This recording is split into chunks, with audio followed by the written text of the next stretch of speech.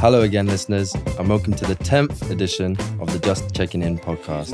This podcast, as always, is brought to you by Vent, a place where everyone, but especially men and boys, can open up about their mental health issues, break down stigmas, and start conversations.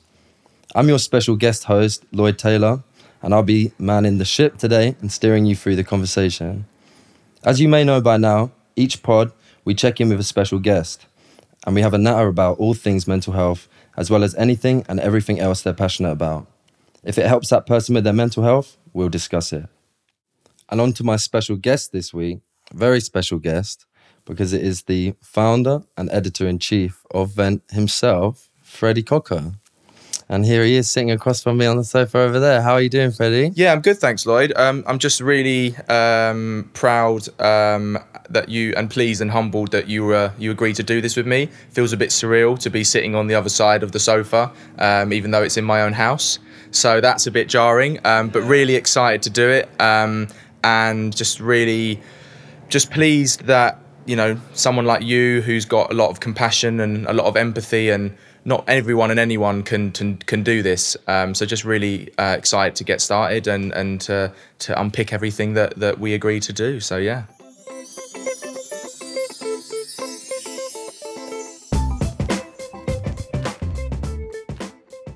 So Fred, one of the first things I wanted to ask was, what was your motivations for being on the other side of the sofa and telling a bit more about your own story? Yeah, it's a really good question, Lloyd.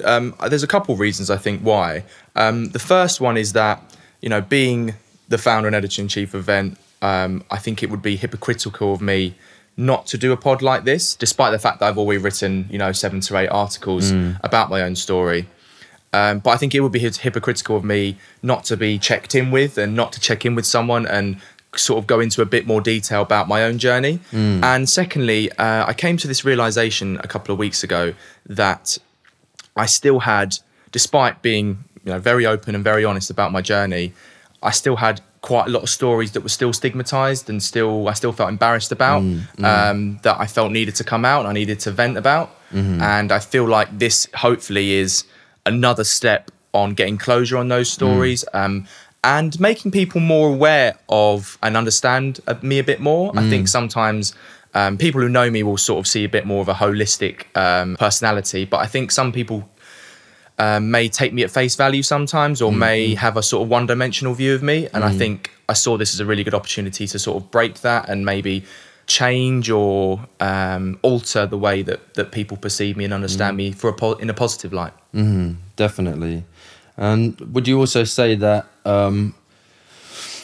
as a listener, some of the takeaways from this pod, by the time we finish this, I'm sure you'll have a better idea, but that although there are some kind of deeply stressing moments in what we're going to talk about, that they've kind of brought you to this moment, to where you are now, and that there are a lot of positive lessons that you can take from, as a listener, hearing something like this. Yeah, definitely. I definitely feel like, as you said, that my story has a lot of very, very dark moments, but I think it has a lot of very uplifting moments and positive ones, and hopefully some real takeaways that, people of all ages, whatever part of their journey they're on, can take away from this, either use in their own life or for their own purpose, or they can use to help other people. And if there's a way that I can use the pain and the lived experience that I've had to help more people through this pod, then I'm well up for doing it.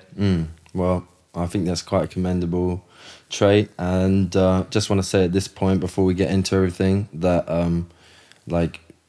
it's amazing that you're being so open, so honest, and so vulnerable. It's not something that you hear so often, especially amongst men and boys. And so I'm sure we'll have a better idea by the end of it. But I just thanks at the moment, at the beginning. Thanks very much, man. Happy to do it. For doing it. Yeah, I'm sure people will find this very helpful.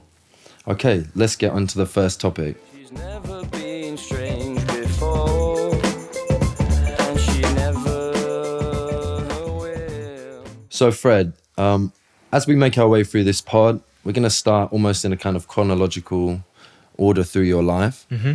And so really that takes us firstly to your early life and your primary school experience, Mm-hmm.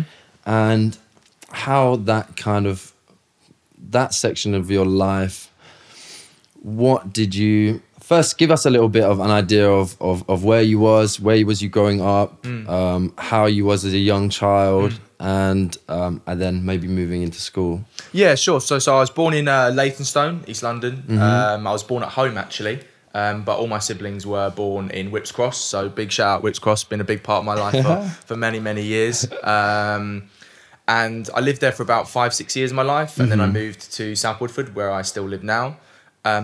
My primary school was where all my siblings grew up. So I have 3 siblings. And I kind of look back on it with a lot of fondness, despite some of the negative experiences I had there through being bullied there. But I look back on it with a lot of fondness. The staff there when I was there, were absolutely amazing. They were very compassionate people, very, very empathetic people, very kind people. And they allowed me to express myself despite the really tough time that I was going through in between, the ages of sort of 8 to 11, so year 3 to year 6. And was that really where your first experiences of a kind of negative impact on your mental health began? Yeah, sure. So looking back, I didn't, I know now that those were mental health experiences that I had. Yeah. But I wasn't aware of those of my mental health at that point. Right. I probably had the onset of anxiety from about the age of 7, which is pretty young. That's very young, for a lot of people, it's pretty surprising to hear. What was the cause of that? Where was that stemming from? I don't know. I think anxiety is something that I've probably always had. And a kind of overwhelming worrying. Yeah, thing, so a lot of worrying, right? Severe overthinking, chronic overthinking, rumination, where you look back on past mistakes that you've made, or think people that you've hurt accidentally or deliberately, running them over and making you feel really, really guilty about them. But I think that was exacerbated by the bullying that I experienced. So obviously anxiety takes many forms, but for me it was chronic overthinking, rumination, but also anxiety attacks. And I didn't realise these were anxiety attacks until I was about 23 years old. Right. But I always thought it was just me stressing and flapping and worrying and all that sort of stuff. But actually it was a really deep set emotional anxiety attack, where what would happen is I would start to sweat really quite profusely. My heart rate would quicken. It still happens now. My heart rate would quicken quite a lot. And I would be in danger of... So say if I made a mistake, even in primary school, if I made a mistake on a piece of work and then I had an anxiety attack, I would be in danger of compounding a mistake and making more mistakes. Right. And then in other cases, it would be, if I make a mistake, I would feel I'd have anxiety about telling someone I've made the mistake. Right. So it would almost be like, it would be sort of 2 forms of an anxiety attack. So that was a trigger there on its own. It's just you're so self-aware of your own mistakes, and that was a trigger. It wasn't necessarily an external. At that point, it wasn't something external. You was already feeling that kind of anxiety from your own actions. Yeah. And then the bullying obviously made it a lot worse. Right. And during those anxiety attacks, what I also sometimes do is I catastrophize. And I think this is something that people with anxiety do. Yeah, they think of the worst possible situation to emerge from that mistake or that incident, and you think about it happening, and that gives you an anxiety attack. There's all these sort of facets to it. What the bullying did was, so imagine that you made, and we all do this, imagine that you make you do a really embarrassing thing. So say, for example, you were in primary school and you were washing your hands. This sounds really stupid, but you were washing your hands and some of it got on your trousers and you walked out and someone went, "Oh, you've pissed yourself, but you didn't." And or maybe you did piss yourself and you're just trying to hide it. But that would be a really embarrassing moment. Yeah, of course. And what the the bully that was in my primary school used to do was he would get other people in my class to do this, is that he would bring that up all the time, or like at specific moments in group conversations or in social groups, that would humiliate me. Right. So it was like a microaggression. It wasn't necessarily something physical, although we did, physical abuse did happen. Right. But it was a microaggression, and what it did was it made me very, very paranoid. Of turning the focus of the collective towards you. And sometimes I wouldn't even be, I wouldn't be piping up. I'd just be joining in the conversation and just, being natural and whatever. So that really affected me, and he would get other people in the group to do that. Right. What this person also did, he would pick sort of very trivial things about me or about my personality that to a 7-year-old kid, they wouldn't realise how bad it was. If I was, being racially abused or something, that was, even as a 7-year-old kid, you'd go, that's wrong. Yeah. You'd step in and whatever. Yeah. But because he was using things like, the football team I support, which I love dearly, Huddersfield Town, they were a very unfashionable team. Everyone in my class supported Arsenal or Man United. And using football as that social hierarchy tool. Right. And another stick to hit you with. Yeah, another stick to hit me with, basically. Right. And, I've got a slightly rude surname. My surname, yeah. My surname, yeah, no, it's, you have to accept it, and take a bit of banter, but when you're a kid, that is hilarious. Right. So he would use that as well. Yeah. To sort of humiliate me, embarrass me. Right. But the mistakes were what really affected me. So do you think that these experiences from an early onset were setting you up, were exacerbating things that already existed in your character, in your mental health state? I don't know the right words to say. Yeah, sure. Or do you think that was the genesis of these issues, or do you think that actually that they were exaggerating things that pre-existed? I think, to be honest, it probably is the latter. I think if the bullying hadn't happened, I still probably would have anxiety right now. Right. But it might be a very, very... in a different way. It would be a very, very lesser form. I still might get anxiety attacks, but they might be a lot less strong.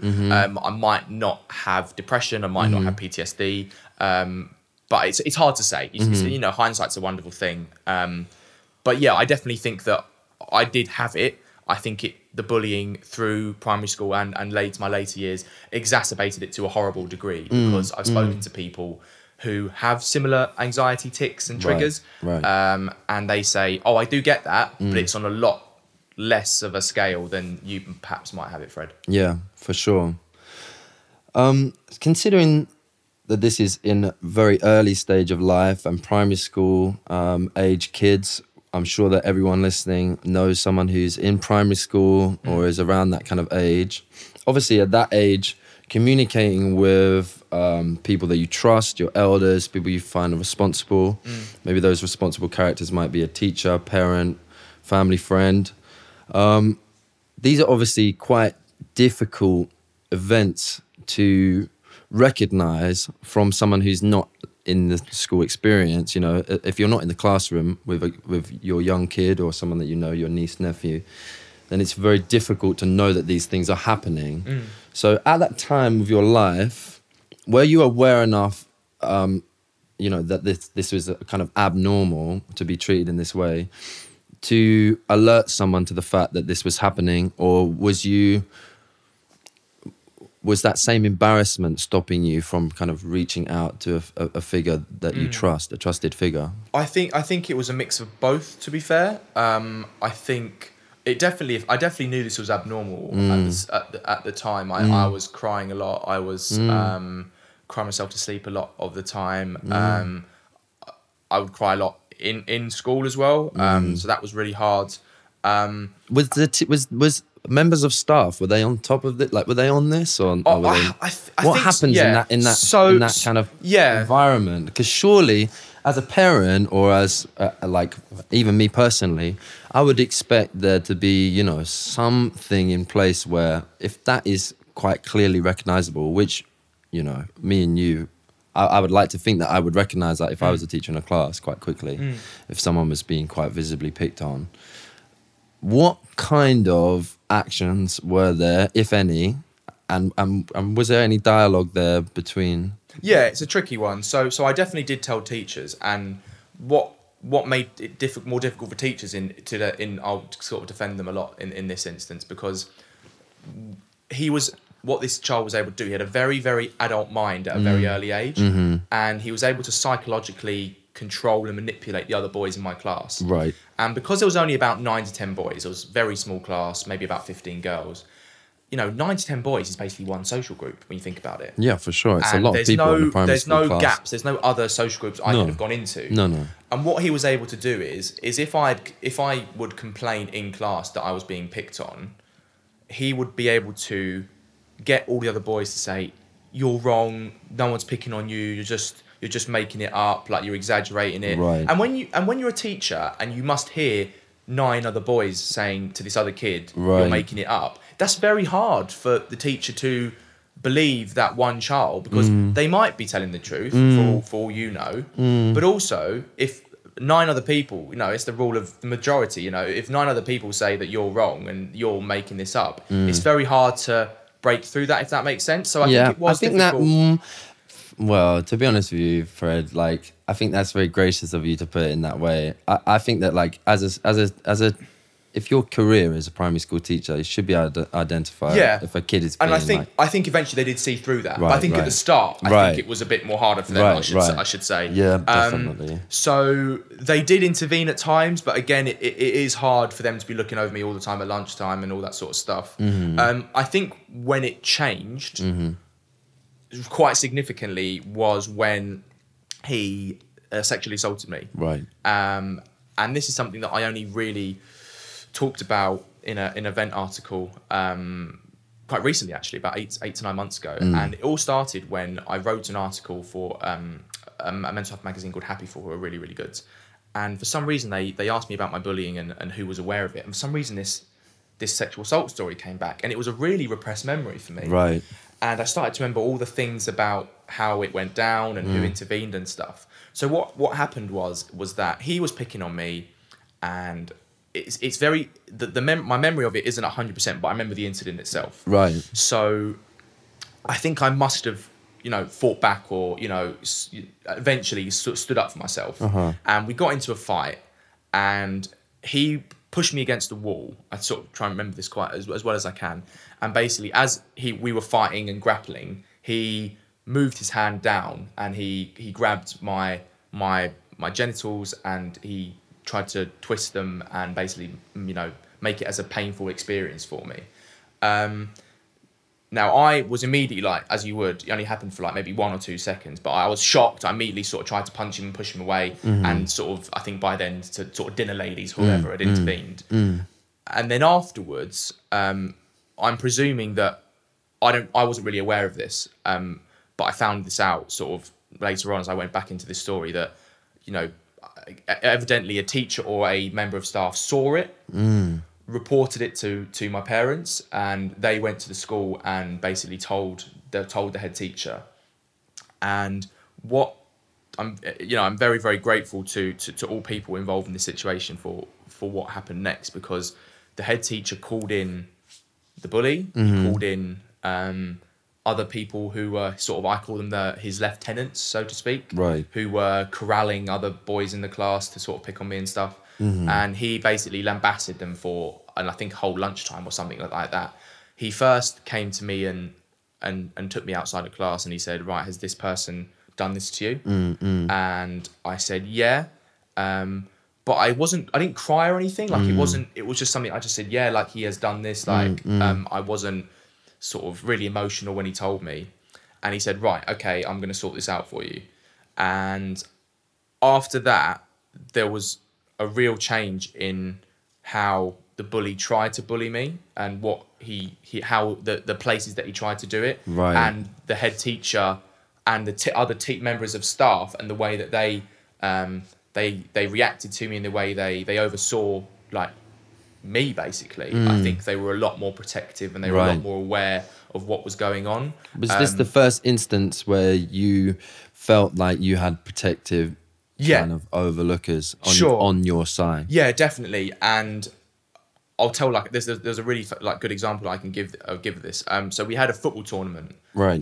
Sort of like a 6-a-side thing. 8 boys in the class went, 9 boys, and we went to, I can't remember what it was. Maybe it was like Barkingside or something like Power League, and we were playing a team, and it was the first game, and the head teacher was the football coach, right? And he said, "Right, Freddie, I'm playing you up front."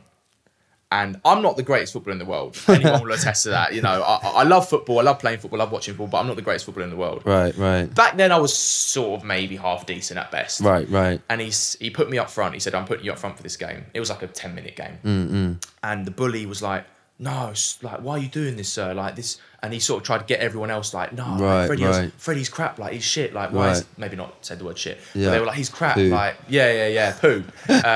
Why is he... Like, why are you playing him up front? And the head teacher went, like, in front of the whole team, when something along the lines of, like, "I'm the coach. Yeah. Like, know your place. Shut up. Yeah. Like, I'm putting Freddie up front. Right. Da-da-da-da-da." Right. And maybe he was doing it because he thought I was the best player in that game. Yeah. But maybe he was also doing it to protect me. Yeah, backing you. And maybe give me a chance to express myself. Yeah, for sure. I moved back into defence like the game after, but the effect, looking back, I didn't really realise the effect that it had on me until then. Yeah, sure. until I look back in hindsight, and that was a really big thing for me.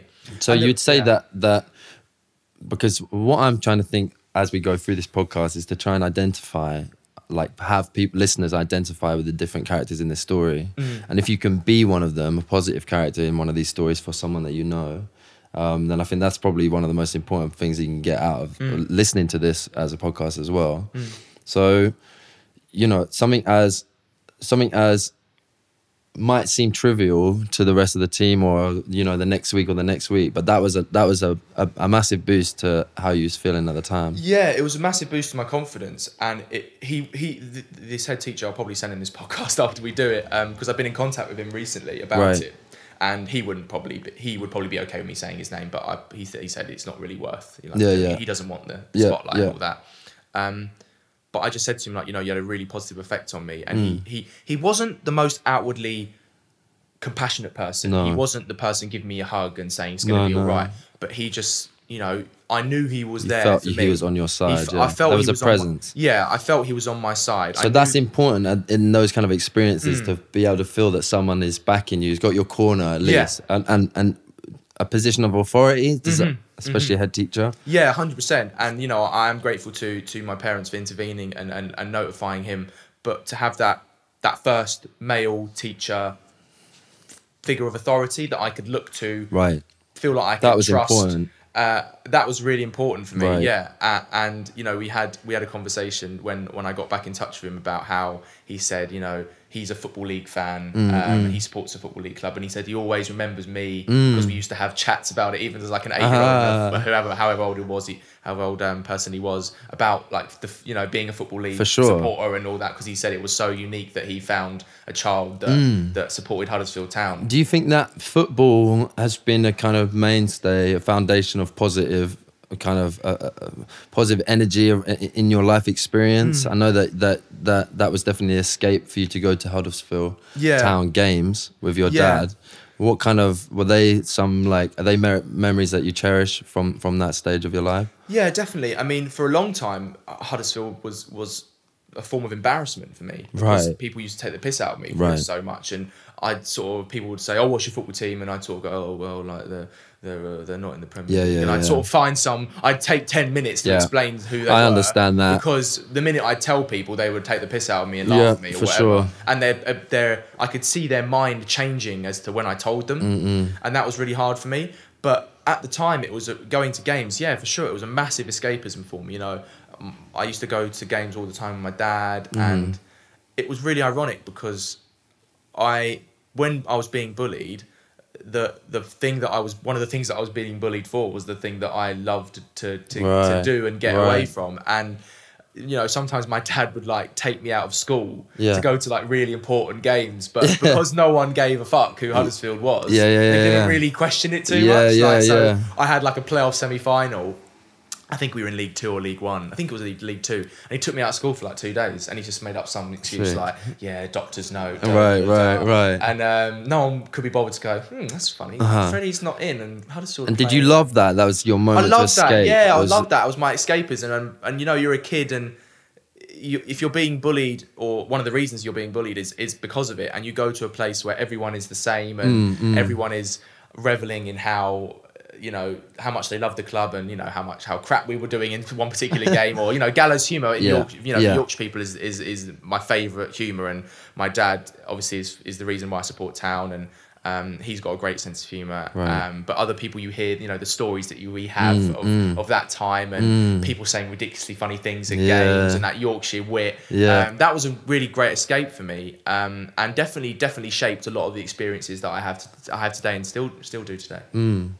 Before we move on to the next kind of portion of your life and your school experience, just to round up this section, what would you say is like some useful or some good advice for someone that you might think maybe identifies with someone in this story, whether you see maybe your own kid as the abuser, the abused, someone who's maybe complicit, who has a friend that might be happening to, or as an adult looking from a position of responsibility at that situation. As someone who's lived that experience, where would you say is the best place for these people to lean on, or like what do you do in that situation? Yeah, that's a really good question. I think the first thing I would say is I'll unpack that in a couple of ways. So as a victim myself, I know now looking back, and this is why I have a lot of solidarity and kind of I can relate to a lot of the Me Too movement, because people who came out, women, really strong and powerful women who came out about their experiences, said they couldn't remember everything that happened that night, and I can't remember everything that happened on that day, but I can remember the incident. And a lot of the time they will say, that person who abused me did it from a position of power. Definitely. They felt that they were untouchable. And I feel like he did it because he felt he was untouchable. And he felt that he could do this to me in front of all the boys, and they would not say anything. They would not report it to the teacher because he felt he had complete control over them. So that's a really important point to make. I think as regards to kind of victim, abuser, and all these other things, I think first thing, look for some really big red flags. So they might not be really obvious, but if you see a small one, it could be a big one, so to speak. So exactly. if your child is crying at school or comes home crying, that's a really big one, obviously. And they don't want to say what it's about. Exactly. The embarrassment, the humiliation, it's the stigma. Kind of stigma around being snitching. And, yeah, exactly. Yeah. And I think another one is if they say they hate school. Right. I think that's a really big one. Right. Because it might be because they just hate, doing homework every day. Yeah. But it could be a really big reason. Exactly. And it's worth investigating. Exactly. And I think for any person who's listening to this who might be a victim of a crime or being bullied themselves, I think find a neutral arbiter. And I think that's a really big point I always try and say to people. If you don't feel comfortable talking about it with your parents, and I probably wasn't, and for most points in my life, for sure, for different reasons, sure. Find a teacher. And if you can't find a teacher, find a family member. And if you can't find a family member, find a friend. And if you can't find a friend, and if you don't have any friends, like I had for a long time in my life, just find someone. It could be someone you just met. It could be someone that is a small part of your life, but you feel like you can talk to them without fear of reprisal. Or you can talk to them because you don't know them that well. And that might be a way in for you to talk about your experience. So I think finding a neutral arbiter is the best starting point, I would say. As for if you know someone who might be an abuser, that's a really tough question for me to answer. Especially because there's quite a lot of emotion loaded. built. Yeah, for sure. There's quite a lot of emotion built into that. I think if you are someone who knows someone who is being bullied, I think I would probably say to that person, stand up for them. Because primary school is a small place. It doesn't define you. And something short, you might lose someone who you think is a friend because you're standing up to someone. But then you could say, well, if you're losing someone as a friend because you're standing up for what you believe in, and you're standing up for someone who's in pain and clearly is suffering, then were they really your friend in the first place? Or did you really ever, were they a good friend to have anyway? If you know someone who's an abuser, that's a really, really tough question. I think you've got to do a lot of investigating into it first, find out the background reasons as to perhaps why they're doing it. Yeah. It could be a problem at home. It could be some deep psychological reasons why they haven't acted in the right way. But the most important thing of all is to report it. Yeah. Because speaking from a victim, I feel like there needs to be some form of justice. Right. That I think that they can't get away with it. Right. In my opinion. Right. And I think we'll come on to this later, but a lot of the time when I went to secondary school, there was a lot of feeling from me that these people got away with it. There was no justice. There was no understanding from them as to what they did to me. Right. Whereas in primary school, I feel like this boy was, clearly a very psychologically troubled person. I'm not going to say he was an evil person, but certainly some of the things he did were of an evil nature, so to speak. Right. But at least he knew that he couldn't get away with it, and maybe he didn't feel guilty about it afterwards. I can only speculate. But the fact that he was served justice, so to speak, made me feel a lot better. Right. Yeah, I understand that completely.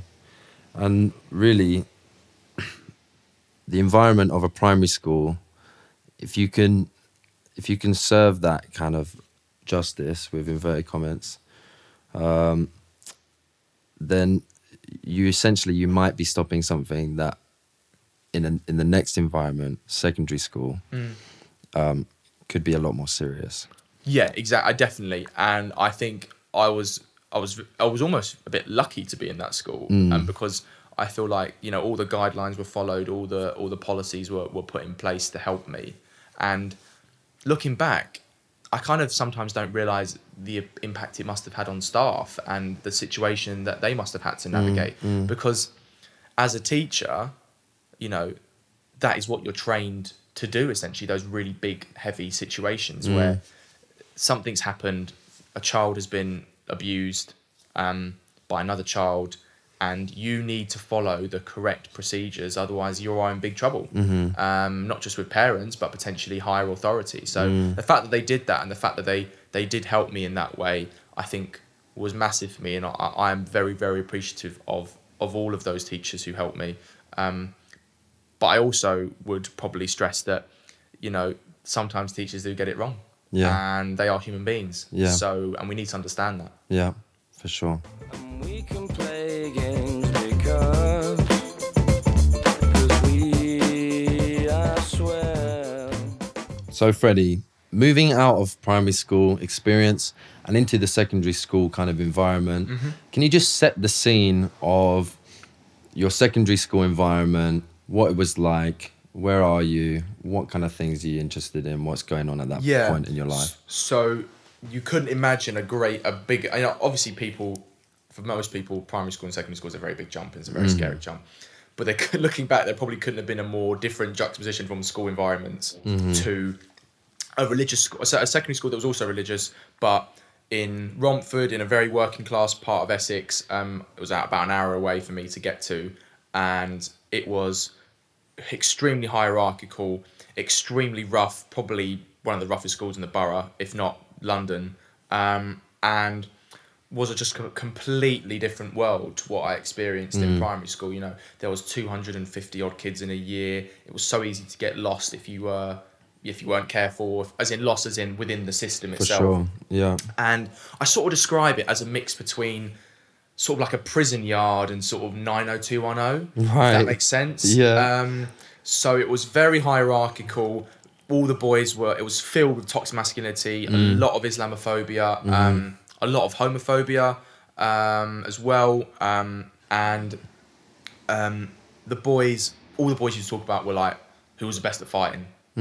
Or football. And as much as I loved football became quite a negative thing at school because it was a hierarchical tool. Right.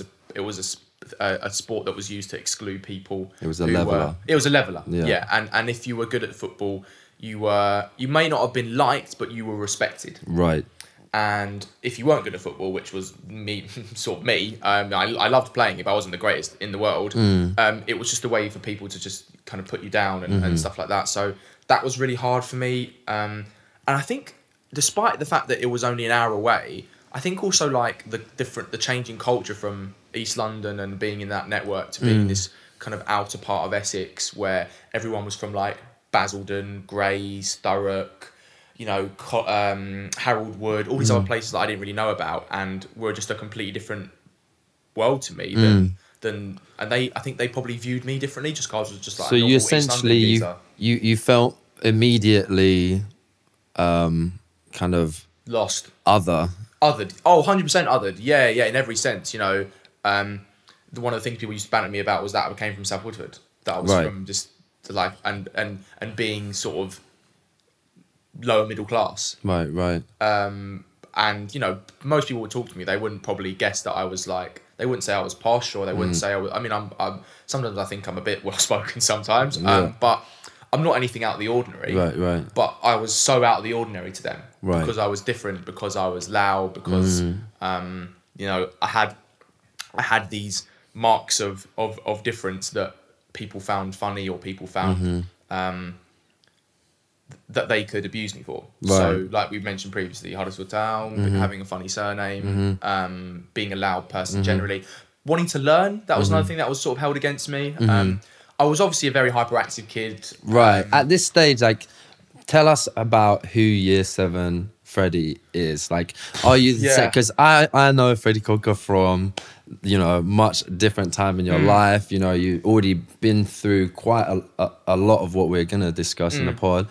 But by that point, I know outgoing, people would agree with me, I'm sure, outgoing, can like run his mouth about pretty much any topic, always. Not always a good thing, but like from my experience, always very high energy, positive energy, someone who is always, doing the most to make sure everyone is feeling comfortable and has conversation flowing, clearly outgoing and confident.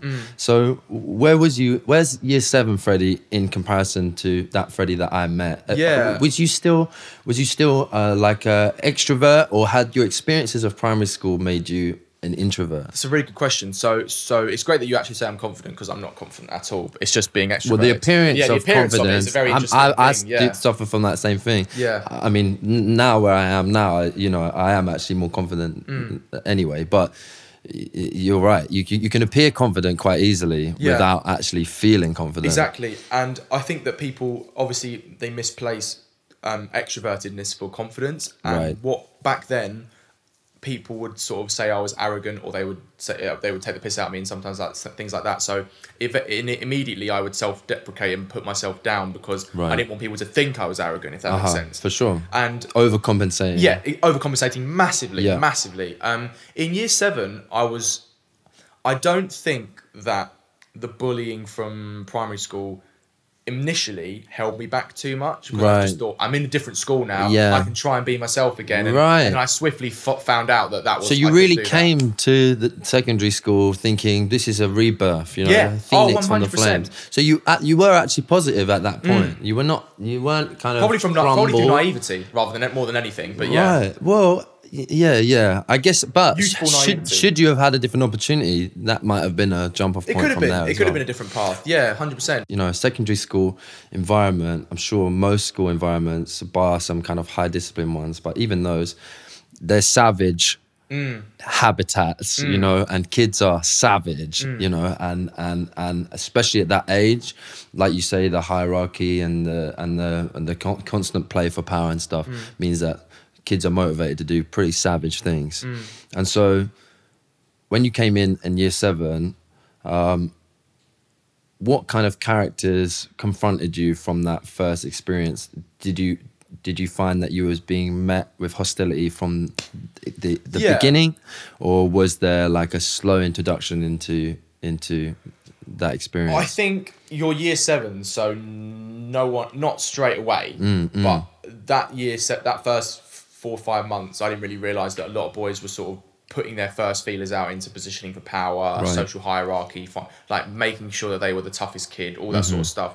And I didn't really realise that. I was so naive, you know, as 11-year-old kid you would be. Yeah, for sure. You're still young then. Yeah, 100%. And I found it really tough because I kept trying to be myself and wanting to learn and being enthusiastic in class, but also trying to muck about. You know, I wasn't like some sort of bookish guy that was always in the library and stuff like that. I was just a guy that liked to learn. I enjoyed the subjects that I enjoyed, but I also liked to muck about a bit, you know, and crack a joke like I still do. Yeah. And I found that difficult because some teachers would be really receptive of it and be really pleased that I was like the only person putting my hand up when someone asked about something. And then some teachers would find it really jarring or think I was like being disruptive, which really got to me because I always used to get them good grades. Right. Which always used to kind of piss me off. Right.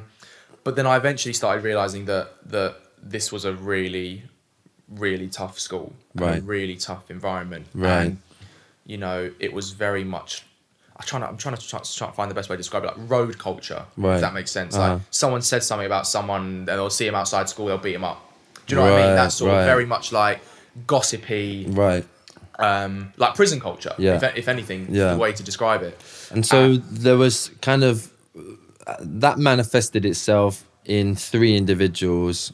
From year 7 to year 9, that's correct. Year 7 to year 9 in my form stage. group, because you were only mainly in your... You probably attested this as well. Yeah. Like year 7 to year 9, you're kind of in your form group for your all classes. Class. Yeah. You have the same... You're in the same class, same environment for different subjects. You're around the same kind of people. Yeah. And so who give me a little bit of background on these 3 members of these 3 individuals, and how did that begin, and what kind of...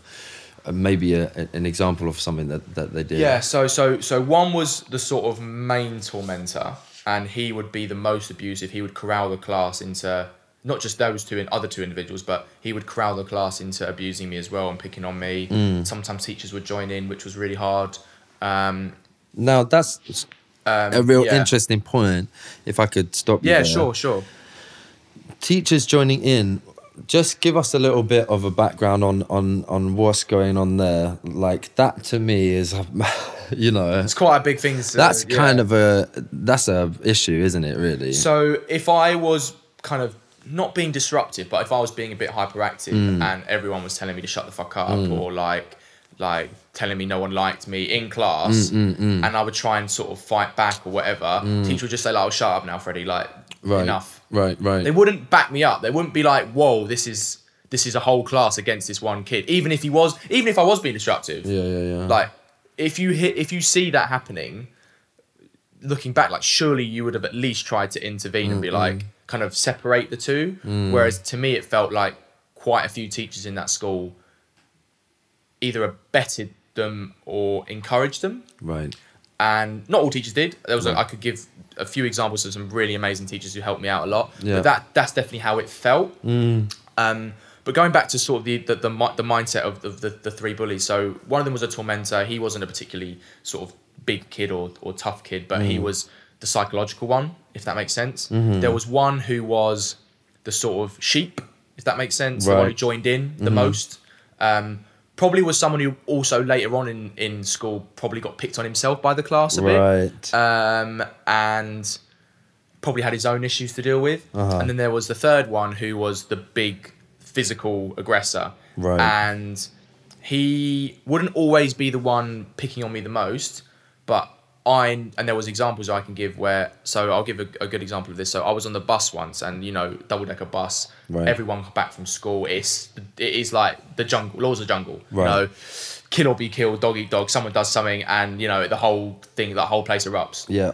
And I remember sitting down on this bus and him sort of kind of shout like abuse at me from the standing up on the bus. And I remember this was like the first time I went, no, I'm gonna say something back. I'll pipe back to him, and he just pummeled me on the bus in front of like the whole bus, like just raining down punches on me for about a minute, and then I just started. Obviously, this guy's a big, like for a kid, for a year 7, you know, year 7, 8, 9, he was a big kid, and I remember just crying on the bus. I remember sitting next to this guy who wasn't even my friend, who was just like trying to console me, and obviously, like when something like that happens, you know, you're in a school of 250 people. Even before social media, word gets round. Oh, of course. Really quickly. You come into school the next day. I mean, I came home from school, probably had, I'm not sure whether I had bruises on me, but I felt like I did because of all the punches. And you know, you come into school next day, you're constantly looking about who's talking about. You see people having reactions to you, or if you go into a class and everything gets a bit more quieter. Do you know what I mean? So you start getting a bit more paranoid.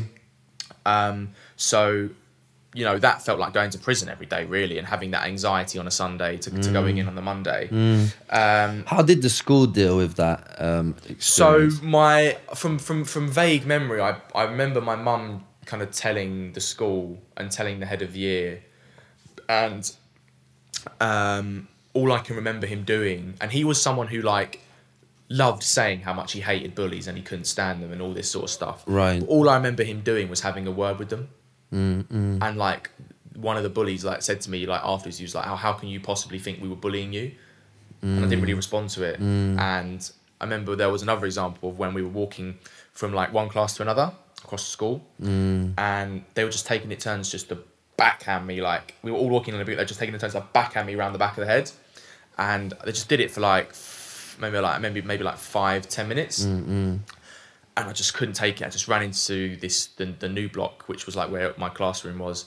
And I remember running into the toilets and just crying and just thinking, oh, no one will see me in here. Like I'll just cry silently and kind of pull myself together. And I'll go back into class. And someone had seen me, either someone had seen me in the toilets or someone had seen like me go in crying. And then they came up to me like, oh, I heard you were crying in the toilets, da da da da. Immediately I got like anxiety attack. And then that started getting spread. And you know, when you hear that about yourself, you don't really feel like you're a man. You don't really feel like you have the ability You're to now deal on with a anything. downward spiral. Yeah, I mean, whatever social position I was in previous to that, it was just all downhill from there. So that was when the damage had started to get done, and the damage to my rep, so in inverted commas, so to speak, started. You know, Do you think you touched there on the fact that, you know, being a boy and your idea of like, you know, what it is to be a boy and what it is to be a man and these kind of character traits? You've spoken about toxic masculinity already. What do you think is the difference for the boy's experience of being a victim of bullying and a girl's experience? Sure. So I think it's a really good question. And with boys, I think it's probably more likely to involve physical abuse as well as emotional abuse for a few reasons. So for mine, there was both. I think, you know, speaking very stereotypically, I think sometimes girls in a group can be horrific to another girl in a group. Yeah, and I've heard the emotional side, the sort of psychological manipulation, turning people against one another, that I've heard girls who have been bullied have that experience. But also I think, you know, obviously, you know, That girls can happens be to- physically abusive as well. Yeah, Obviously, of course, but it's just talking really stereotypically. Yeah. But with mine, it was a lot of physical abuse, but it was also a lot of emotional abuse. It was also a lot of turning boys against one another to me. Do you and think also, that the emotional abuse, because of the stereotypes of what it is to be a man and all of that, especially growing up as a boy, do you think that the emotional impact is downplayed because it goes against the grain of you know, like we're saying, those classic character traits of being brave, man up, you know, take the beating, you know, this is going to make you stronger, this idea that this is like, you know, dog eat dog, Character building, that mask of character building, where you feel like you know that you might be physically being abused, but like emotionally you have to be a solid, you know, and that maybe being viewed, the people who should really have been protecting you. Do you think that because you are a boy, that the emotional impact was downplayed? 100%. So you're completely right. I think it is downplayed. I think it was underplayed. I think people thought that, oh, you know, physical abuse probably for a boy is the worst form of abuse they could get. Yeah. But the emotional side was them turning people against me and making my reputation within the school horrific. And another side of it was, you know, sometimes like one of the boys would say to all the girls like, what do you think of Freddie, like from a romantic perspective? And they'd all be like, oh, he's fucking ugly, like why the fuck would we go out with him? Da, da, da. And that's a really big psychological mindfuck sure. as well, because as a boy, you know, you're discovering things about yourself, you're discovering things about your sexuality, and to hear that from the opposite sex, if you happen to be straight, of course, if you hear those things from the opposite sex, that's completely demoralizing. Yeah, for sure. It's complete. Your self-esteem is gone. Your self-confidence is gone. 100%. And that was really hard for me to hear from girls in my group. You know, I'd be sitting in the class and they'd be talking about boys in the class, and normally they'd be talking about the tough boys. You know, the road men, the gangsters, the boys who acted the most confident, all that, the brashest. They'd be talking about those ones that they liked, and they like my name would come up and they like just discard it or say I was like fucking ugly, or like why we go up him as a boffin was a word they used to use as well. Like I've never classed myself as a clever person, but that was a phrase they used to use as like a leveler against me. So at this time, where do you find yourself socially? And obviously, across the school, you must have rated yourself pretty low on the social hierarchy. Oh, at the bottom. But what was your social group like at this point? Yeah. What was your social group like? What were your friends? Was you a part of a friendship group? Did you have a small group of really close friends? Was you part of a kind of a bigger group that you felt a little bit more? Yeah. What was your social makeup at that point? Sure. So just quickly, I'll just add from your last question, that the juxtaposition between boys and girls. I'll give an example of when a girl was bullied in my class. And she got bullied on MSN, you know, me and you know about MSN, Bieber, all that sort of stuff. Sure. She got bullied by two of the boys who are my bullies, and she got really horribly bullied. People made me like sort of gifs or whatever they were back in those days. Yeah, Paint. And on Paint, yeah. And all the boys in my class got called in at lunchtime, shouted at. Obviously, they were singled out, but I was sitting there going, "Why am I here? Like I've got nothing to do with this. I'm not picked on her. Why am I being singled out for this?" And it was like, I felt quite attacked. Yeah. But that was a big juxtaposition from when I was being treated for being bullied. So I just wanted to add that in. But as regards to the social group, so my social group in secondary school was, looking back, a very toxic group, a group that was filled with the same hierarchies and horribleness that the school's associated with. How many people in this group? So it was probably about, I reckon, all told at its peak, maybe like 10 to 15. Okay, and then sometimes other people would come in. Yeah. We'd all hang about at a bench at lunchtime, and sometimes other people from different groups would come and hang out. And at this time, you're viewing them, that you still consider them your friends? Yeah, at that point I considered them my friends, yeah. But you don't feel, while the bullying experience is going on in this 7 to 9 years, you don't feel the backing of that group? No, never. No, never at any point. When I was in year 9, it was when they started to, the social group started to really abuse me a lot more, and until year 11. So there was one story when we were walking home. We used to walk home from school. We used to get the 86 bus back to Chadwell Heath Station. And sometimes if the buses were too busy for my school, we'd walk. And one day they just took it in turns just to spit at me. Spit on my clothes. And they'd hang back first. They wouldn't do it like facing me and you together as we are right now. They'd hang back behind me, spit at my trousers, back of my blazer, arms. Sometimes I'd know they were doing it, and then sometimes they'd do it like secretly, if that makes sense. So I came home and my mum like saw my blazer, and she was like, "What is all this on your blazer?" Gosh. They were like, what is this? Is it like, did you like spill like an ice pole or something? Like it was like kind of liquid, but it kind of sort of dried in a little bit by then. Of course. Some of it was still fresh. Yeah. And I said, "Oh yes, the X, X and Y, they just spat at me." And she was like, "Why did they spit at you?" And I was like, "I don't know." So my mum, I didn't tell her to do this, but my mum phoned up the mums of all of those people, and she was like, I don't know what she said, but basically 2 of them, the boys, ended up phoning my home phone and like apologising to me down the phone, because obviously their parents had like ridiculously laid into them. And I didn't ask for that, but this is probably like my mum doing what she thought was right. But then after that, sort of maybe 2 months, 3 months down the line, they'd try and pick on me and abuse me. And if I tried to fight back, they'd be like, "What are you going to do, Fred? You're going to get your mum to call us again?" Gonna get mum to call our parents again. Snitch mentality. Yeah, it was snitch again. mentality. And whatever, respect I'd had in that group, which was probably a low point anyway, was gone. Right. So, there was immediately that snitch mentality and that whole building back into that whole prison idea. So that was really hard.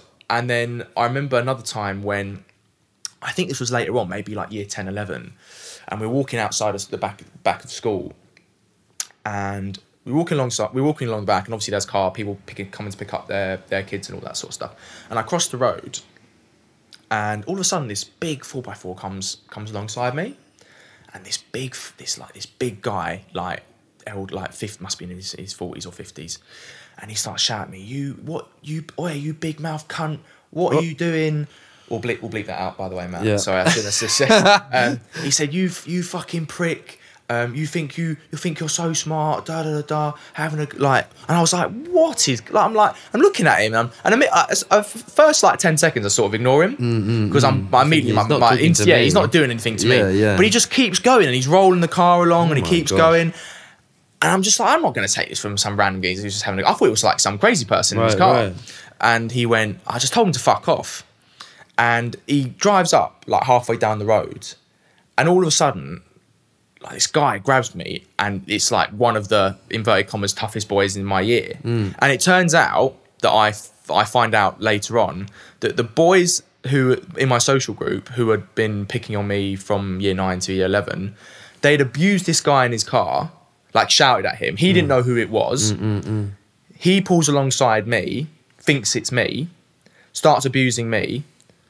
I then get the ire from his who is his son, and he's got 3 of his other sons in the car. They're all year 10, 11, big guys. I can't really fight back against this guy, otherwise I'm going to get absolutely destroyed. So he hits me a couple of times. He's like, say sorry to my dad, say sorry to my dad. I'm like, I didn't say anything to him. Why are you what are you doing? I didn't say anything to you. Tries to drag me towards the car. This is middle of the road, by the way, middle of the road outside the back of the school. Everyone's watching, parents, people in cars, whatever. Yeah. So I'm like, get off me. So I shrug him off, and I start walking up this side road towards where the bus stop is. Then the guys in my social group come and join me again, and we start walking. I was like, that's pretty weird. Why is he doing that? Whatever. Try and shake it off. Yeah. Unbeknownst to me, he runs up, this kid, still angry, runs up behind me, kicks me in the back of the leg, hard enough for me to buckle. Yeah. Chucks me onto a brick wall, slams me down on it, tries to force me to apologise still, tries to steal my shoes, punches me a few times, chucks me over the wall. I sort of just shrug it off. I'm just obviously you can't cry in front of fucking 90 people. And then I just go back home, just get the bus with the people in my social group and go back home.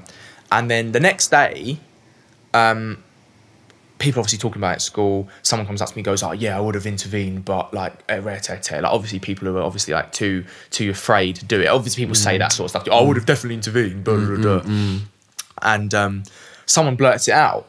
And my form tutor at the time, we must have been maybe year 9, I think, at this time, because he actually left my form because he was sick of my form because they were so naughty, and he gave it to some other teacher for year 10 and 11. So this was definitely year 9. And I remember him saying, he said, Fred, you got beaten up by X outside of school yesterday. I said, yeah, so I did. And he went, oh, yeah, he's a bit of a he said something along the lines of he's a bit of a wild one. He's not a nice kid, or something a lot to that effect. Yeah. No, okay, let's go sort this out. No, let's go get a statement. So that was an example of someone in a position of power and of authority just dismissing my pain, dismissing my experience, dismissing the potential implications it could have had on me. So that was a really traumatic experience for me. At that point, after that experience, what do you, as year 9 Freddie Cocker, you're thinking, this has all just happened. What do you see as a viable option of essentially what can you do at this point? At that point, you completely, you've given up? Or you... Yeah, at that point, the only viable option for me was suicide.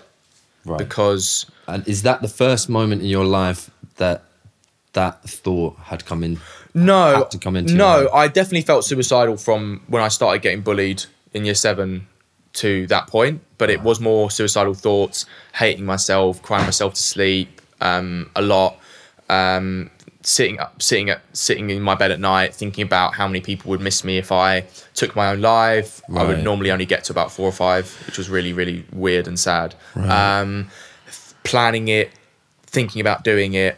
I definitely had suicidal thoughts in primary school, but they weren't really fully formed, if that makes sense. My brain was still very young, and I just thought about, like, Yeah, I don't want to be, it was more like, I don't want to be here anymore, like, oh, I hate myself and all that sort of stuff. Whereas in secondary school, it was a lot more like, I want to do this is how I'm going to do it, this is how I'm going to, like, plan it, this is the letter I'm going to write. So in year 9, it came to a head, and I found probably my stupidity sort of saved me more than anything, because I had seen, like, examples of on TV where things had gone wrong and people had been really suicidal, and I thought that if I took, like, all the Nurofen or ibuprofen or whatever in my house, then I could go to sleep and I wouldn't be able to wake back, and it would, like, cause some sort of stomach thing or whatever, some sort of thing. And I woke up the next day and I just felt sad that I hadn't died.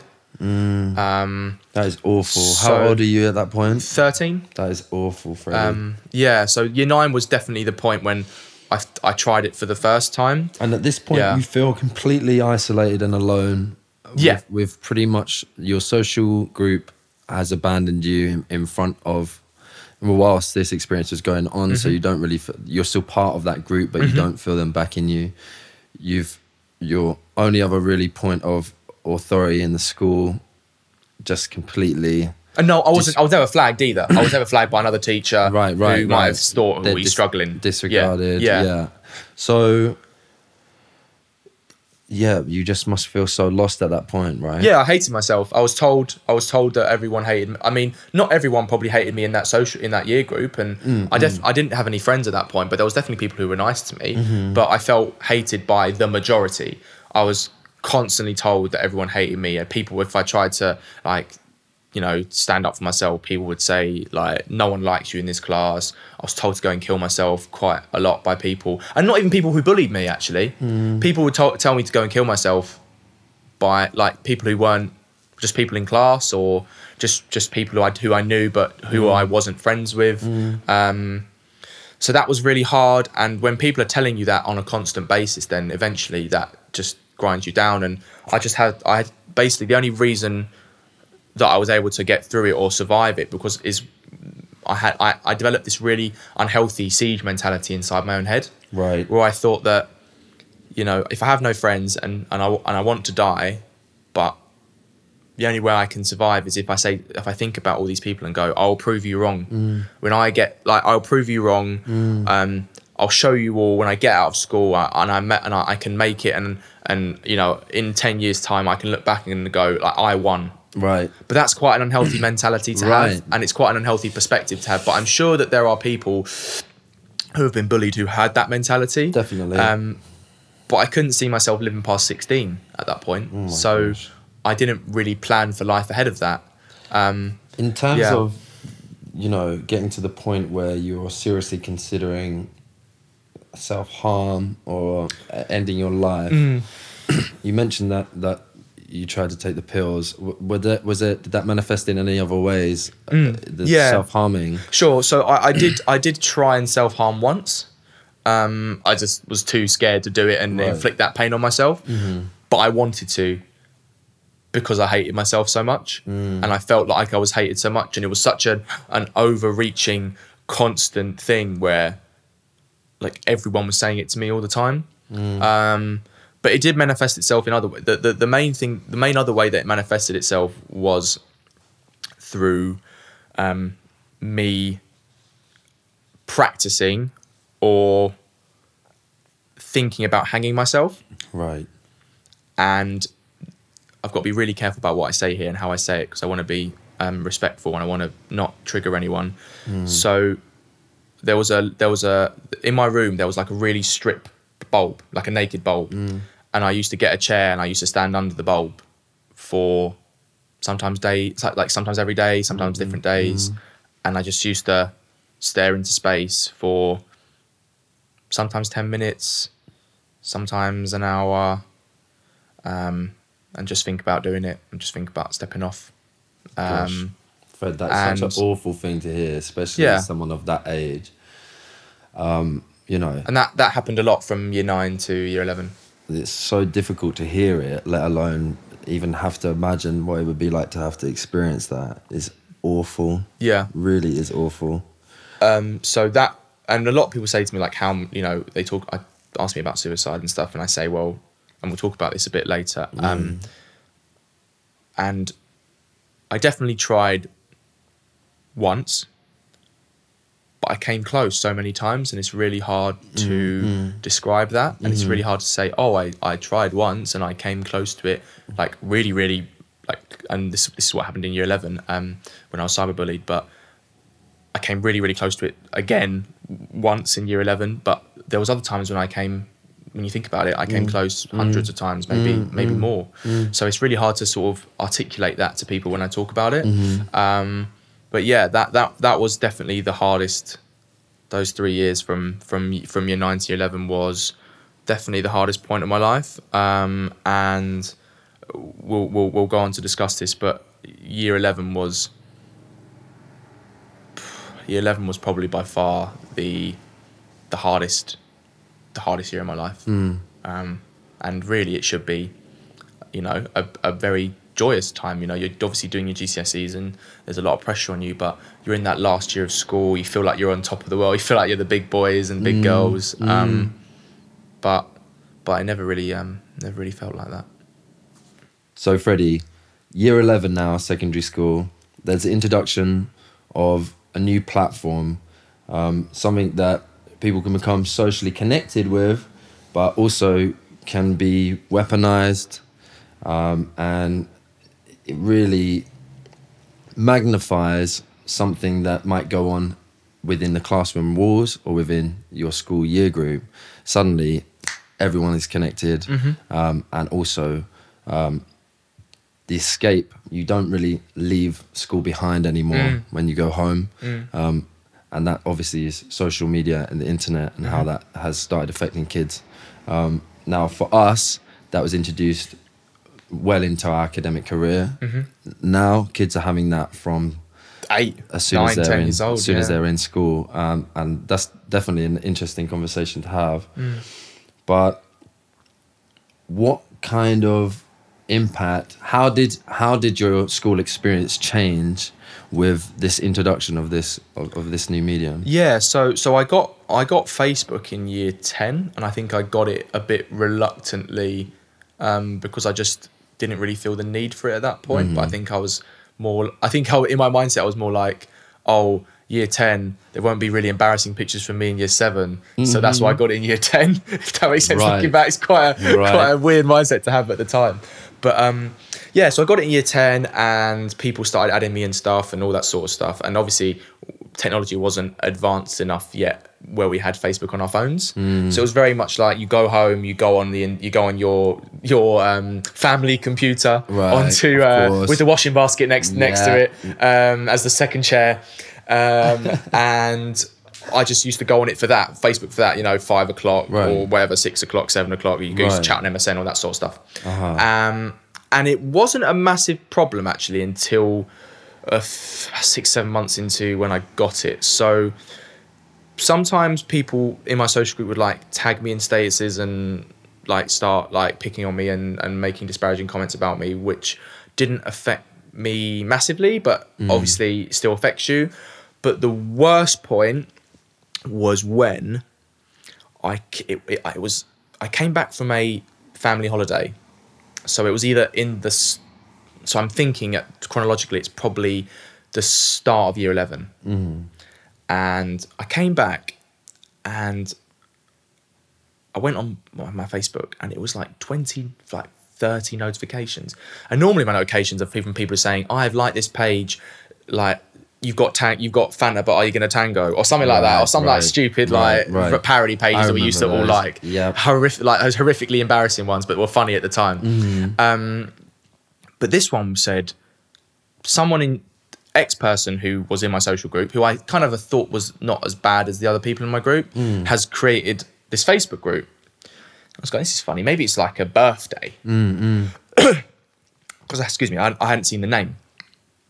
And it said, has invited you to this group, and has created the group, and then invited to the group, and then it was like, comment on the group, da da da da da. And I was like, this is weird. So I clicked on it, and it was a Facebook group about me, or Facebook page, I should say. I can't remember which one it was, but it was an open group. Right. And it was a picture of me, a really embarrassing picture of me at a sweet 16th birthday party. And the caption, I don't really want to say the caption because it will seem like it was less of a big deal than it was. But it was basically trying to compliment me or something like that. And I remember going on the comments, and it was just all my worst fears about the paranoia that I'd had about what people thought about me, and what I thought people thought about me but couldn't say to my face, all in this group. In writing. Yeah. So it was, you know me, I love to do impressions and voices and stuff like that, and I was doing that from an early age, and there was people going, yeah, his fucking impressions are shit, no one likes him, he's just like, he's so annoying, like, why do we invite him to like groups and stuff, like, why do we include him in this stuff, like, da da da da da. And it was the whole year group who had been invited. And I remember just getting this massive, like when the feeling that you get when you lose your phone, you think you've lost your phone. Right. Just like your heart goes into your stomach, out your butt. And it was just the worst anxiety attack, one of the worst anxiety attacks I've ever had. And to this day, that is a trigger sometimes if I see like someone has tagged you in a photo on Facebook. I still get that pang of anxiety. Like, what, someone tagged me in? Do I need to remove the tag? Do I need to message them and say, can you take this down? All that sort of stuff. And shortly after that, I believe I came really close to taking my own life again. I wasn't just standing on the chair. There was other things involved in it, as you can imagine. And I was about to do it, and for some reason something stopped me, and I don't know what it was at the time. Looking back, I feel like it was like the last shred of my self-worth, or the last shred of my self-esteem telling me not to do it. And that was the point when I thought, I'm never going to let anyone, if I can, I don't want anyone to ever feel like this ever again, because it wasn't that I wanted to die. It was that I didn't want to live. And the world was too painful for me to live in, and I couldn't deal with the constant suffering, the constant pain, the constant battle that I had to endure every day, the cold shoulders in the social group, chucking stuff, like people used to excuse me, they used to chuck food at me. They used to just be the most horribly abusive group. And being in that environment every day, I just couldn't do it anymore. And the first suicide attempt was probably when I thought I felt the lowest. But this one was just a whole different level. I didn't really feel like a human anymore. I didn't really feel like I had anything to give to the world. I didn't really feel like I was capable of being loved or loving, or being capable of having friends, because I didn't really feel like I had any friends. In school, I had, two of my best mates still to this day, James and Hannah, who James was outside of school, obviously. He went to a different school to me, and Hannah was in my school, but she was like one of the most popular girls. She couldn't look after me all the time. She had a different social group. So I didn't really feel like I had anything to give, just at all. And I felt like a completely broken human being. I didn't really feel like I had anything left, and I couldn't see a future for myself. I couldn't see living past 16. I couldn't see having a job. Couldn't see having any form of life experience. And that was probably the worst. That was probably the worst I've ever felt. in that moment. And I just couldn't see a light at the end of the tunnel, unfortunately. Well, Freddie, I'm sure that listeners will agree that that's pretty heavy and horrible to hear, and horrible to have to think that someone that people are experiencing that, you know. Yeah, it's truly awful, really. But you said to me that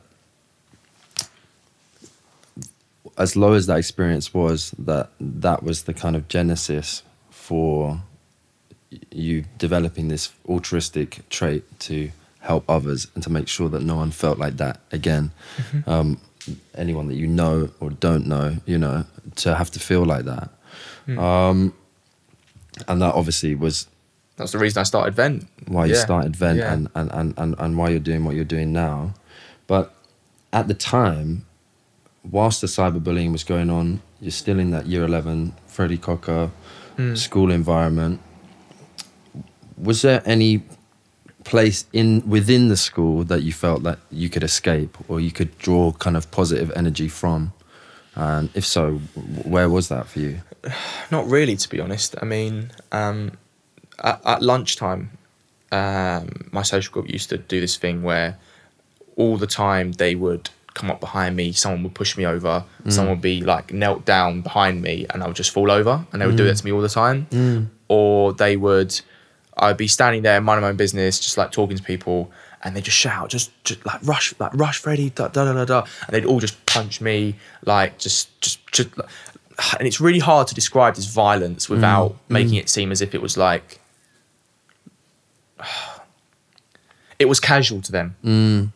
It's trivial. It wasn't putting me on the floor and literally kicking me in the head and all that sort of stuff. But it was just punching me like all over. Someone would do it really hard and proper try and give me a dead constant arm. Abuse. Yeah, constant abuse. So and you didn't have anywhere to escape. You didn't have. So there were times when I was like, I can't be bothered to sit at the benches today. I can't be bothered to get this abuse. So I'd go play football.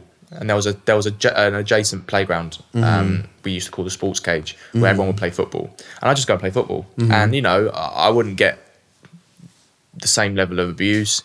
Obviously, there was people there I didn't like who I played football with, but it was more like, and I tried to escape from it. And then and sometimes it would work. And then one day I remember they ran over to me from the other playground. So bear in mind, this is like 100 metres away, maybe more. And they all ran over to me and tried to rush me there. And I was like, just fuck off. Like, what are you doing? Just like, I'm just playing football. But it was like they deliberately wanted me to know that they had that control, that presence and that control over me and all of that. And I just thought I just thought at the time, I was just like, this is so unnecessary. Yeah. Like, why are you doing this to me? Yeah, for sure. But they just thought it was funny. And, you know, they were a very homophobic social group. They used to say all the time, like, it's Adam and Eve, not Adam and Steve, and all this stuff. And, you know me, like, I'm quite a sort of right-on sort of geezer, and I would always try and fight back against that. And they would be like, oh, you're gay, Freddie, because you believe in, like, gay rights and all this sort of stuff. And they were very Islamophobic as well. You know, they used to say the P word quite a lot. Or some of them did anyway, I should say, not all of them. But yeah, when you're in that group, it's just a very toxic group, and you don't really feel like you can even articulate your own views because they're fairly normal views, but they're not theirs. So I didn't really feel like I had any escape, to be honest. And when you're cyberbullied as well, you don't, like, 3 p.m. stops being your escape. You know, it's constant. It's always there. So Freddie, you mentioned how your pastimes, your school life, and how your hobbies now are starting to get infected by this same kind of abusive culture that is surrounding just your entire life experience at this moment. And so when you are outside of your school life, you had other kind of hobbies, spoken about football already, but you decided to take part in a drama school, local drama school, drama centre. Now, most people would expect that as a place where, you know, you'd be free to express yourself. Maybe the kids that are at drama school are extrovert, you know, and you'd expect them to be almost more accepting because it's an art, and you would assume that. But that kind of insidious kind of culture followed you. It did into the drama school as well. Yeah, it did. I should give some background that I have always, well, up to that point, I'd always loved drama. I'd always loved performing. You know, I was in primary school. I was the lead in all my school plays. You know, one of them was like, they were like they were like kids stories. So like one of them was like the Rainbow Fish or something like that. And you know, Bugsy Malone. I was Bugsy Malone in my year six leavers play. So I always loved performing, and for me, the stage was always an escape. It was a safe haven. It was a utopia. It was a place where I could be myself, but not be myself. Correct. If that makes sense. For sure, 100%. Because I was playing other people, but I felt like I could truly express myself in the best way I could, and I got that endorphin rush from coming off stage. I got the endorphin rush from being on stage, and I think I must have been the only child when I was doing drama where the teacher or the drama teacher never had to say, "Don't trail off at the end of your lines," because I know you always used to deliver them loudly. Like everyone else used to deliver a line, and they used to go, "I believe that," and they'd always like your kids, like you trail off. But I used to just always deliver the lines. So they never ever gave me that that direction, which I swiftly realised was because I was so loud. So yeah, that was really fun. So it began as a positive experience. Yeah, 100%. It always began as a was an positive escapism.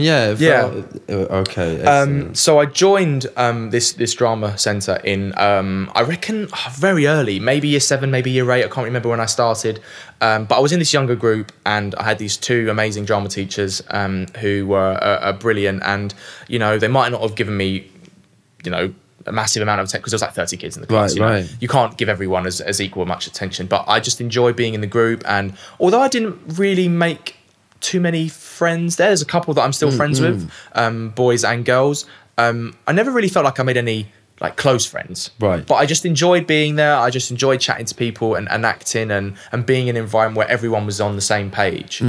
And I got to year 10, I think it was, and they said, "Oh, if you want to, you know, you can join the older group a year early." And that was for people who, you know, largely year 11, year 12, year 13, so 16 to 18 year olds. But you could join a year early. And I said, yeah, you know, I'll do that. I'll join the older group. And we did the first production. I'm trying to remember this in the chronological order. And I think it went fine. You know, I didn't really get on with loads of people in the group, but there was I still found it a safe haven. I still kind of went there. I still enjoyed it, you know, practice on a Monday and a Wednesday, and rehearsals and doing all of that sort of stuff. And I'd see some people from there outside of school, and you'd have a chat with them and whatever, and it was fine. I wasn't good friends with them, but it was all good.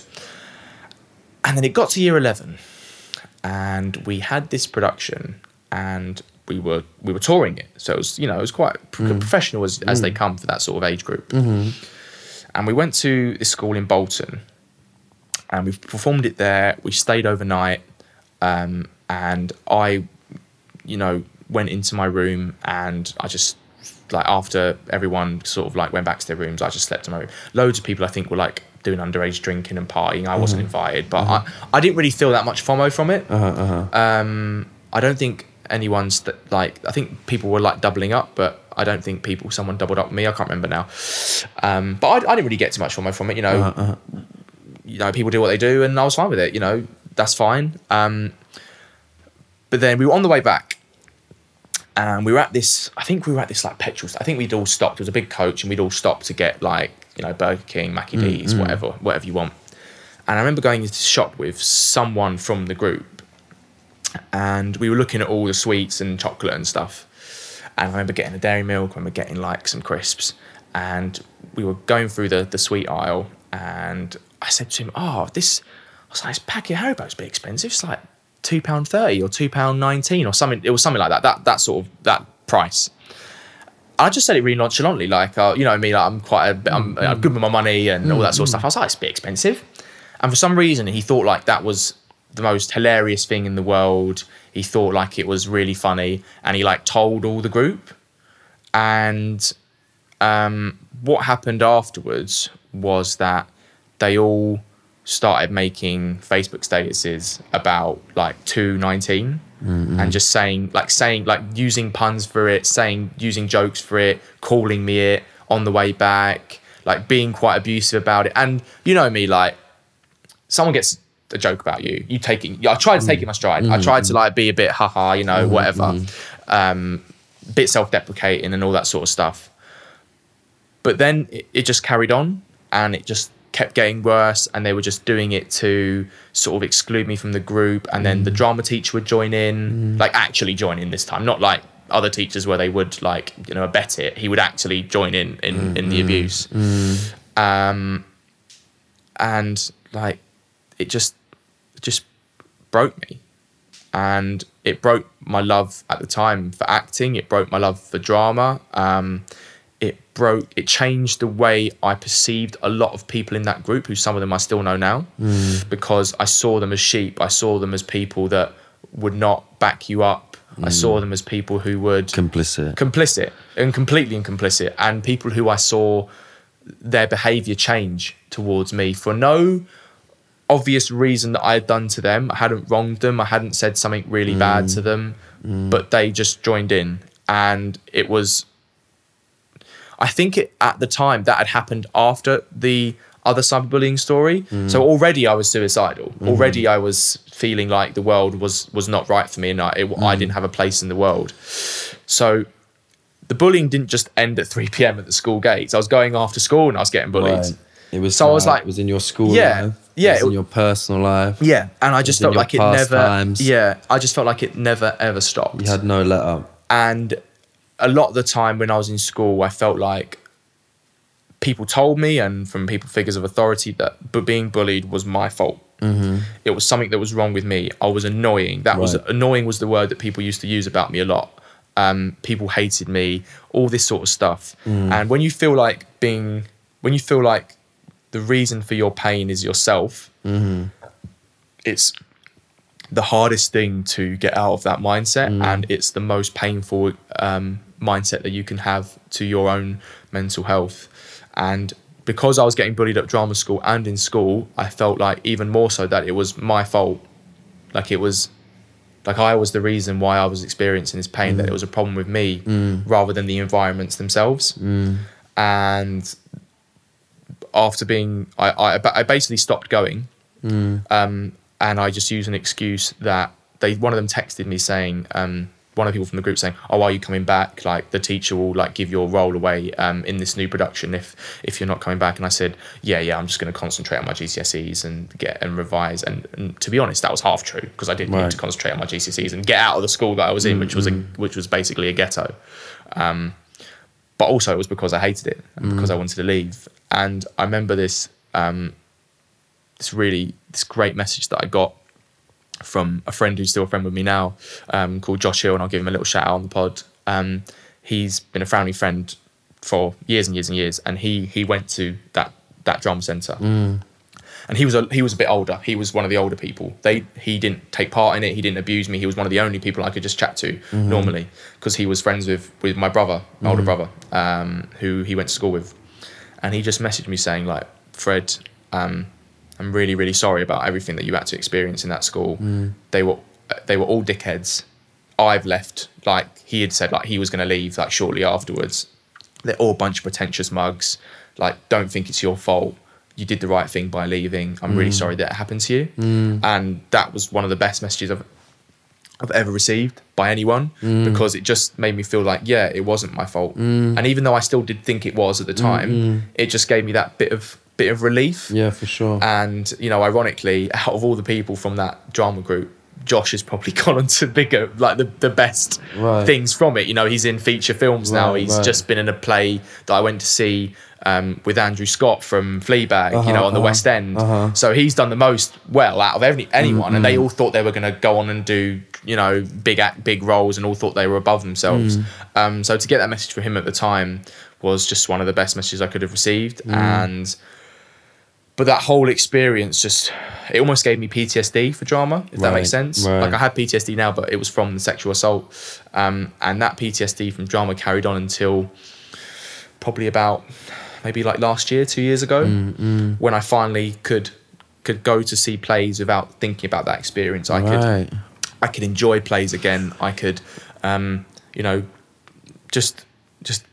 just get more involved in that scene basically, and go see amateur plays and talk to people about it. But before that, I couldn't, because every time I thought about it, I thought about that phrase, that 219 phrase, and it just became a really suppressed and repressed memory for me. I think it was that's really something horrible. that might be, maybe, naively for me to say as well, but that listeners might take away from that as well, is that these events, however small they might seem at the time, can have these long, overreaching years, even after the experience. For you to say that really you got over that up to about a year ago now is... so it's about... that's a really long time. Years, So these events, and this is constant throughout everything that we've discussed, you carry that with you, you're scarred by it. It might not be a physical scar, but you're scarred in the same way, and you need to get over those injuries. It gave me paranoia talking to people from that group as well after I left, and when they left, because I felt like, are they going to bring it up? Right. Are they going to bring it up around other people? Right. Am I going to have to explain this story to other people? Right. And some people did, and I just ignored what they said. And it changes your relationship with those people and as much as you can get back to a decent place, because people move on and you grow and you change, that never leaves you. You don't forget that. You don't forget that experience, despite however much that person might change. And again, coming back to the siege mentality experience, and that's what developed, and that's what it carried into. And it's really sad. I find it really sad that I walk past people from that group, and I might know that they've got kind of like, not the greatest jobs, or they might have let themselves go a bit physically. And in my head, that little 13-year-old boy, that little 14-year-old boy goes, "You won. Justice, You won in the end, Fred." Yeah. And I don't want to feel like that, and I don't want to have that voice in my head saying, "Nah, you won in the end. They might have hurt you then, but you won now." I don't want it. I don't want that to have it in my head, because it's an unhealthy mentality to have. But sometimes it just pops in there, and I've just got to kind of check yourself, get it, check myself, kind of have a bit of maybe a unhealthily good feeling about it, and then let it go. Fred, you secretly enjoy it. Is it a little bit? You mean you can't help yourself? Yeah, because that comes to the justice kind of point, which I want to discuss at the end. At the end, really. But as we get to the kind of end of this middle portion of your kind of adolescent life, I just want to take a moment at this point to look back at these characters through the whole of secondary school. Primary school, because they're so young, you don't know how they've changed as a person now, but in secondary school, you're really kind of building the foundations of who you are as a person you're going to be, arguably. So in saying that, from where you are now, how do you view those particularly insidious characters throughout the secondary school experience now? Do you look back at them and do you pity them? Do you, from your own experience, have more of a third person view where you can say these people might have been suffering from this and this, or do you feel like the pain is, they've served you so much pain that they deserve no sympathy at all, and you have no sympathy or empathy for their position, and you think that actually these were such horrible acts, and I felt so horrible that you don't even want to give them the time? It's a really good question, and I feel like I've gone on a bit of a journey with all those things that you said. Yeah, for sure. I think at the start I had so much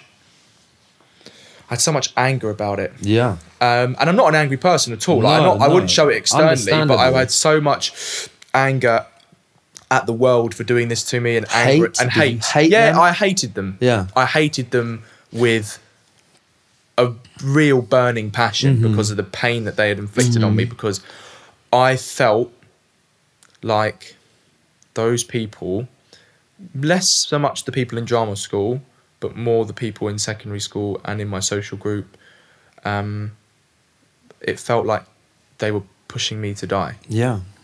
And it felt like that year group wanted me to die. And I felt like if I had, there would have been like, you know, you can only speculate, but I felt like if I had done it, there would have been all these fake statuses about how I was loved and all this shit. But really, I think it would all just been a load of bollocks and it would all been fake. Right. So a hate was definitely the start.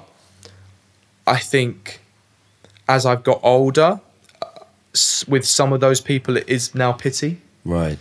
Because some of them were psychologically troubled. Right. Some of them probably don't have a lot going on in their lives right now. So I do feel pity for them. I do feel sorry for them.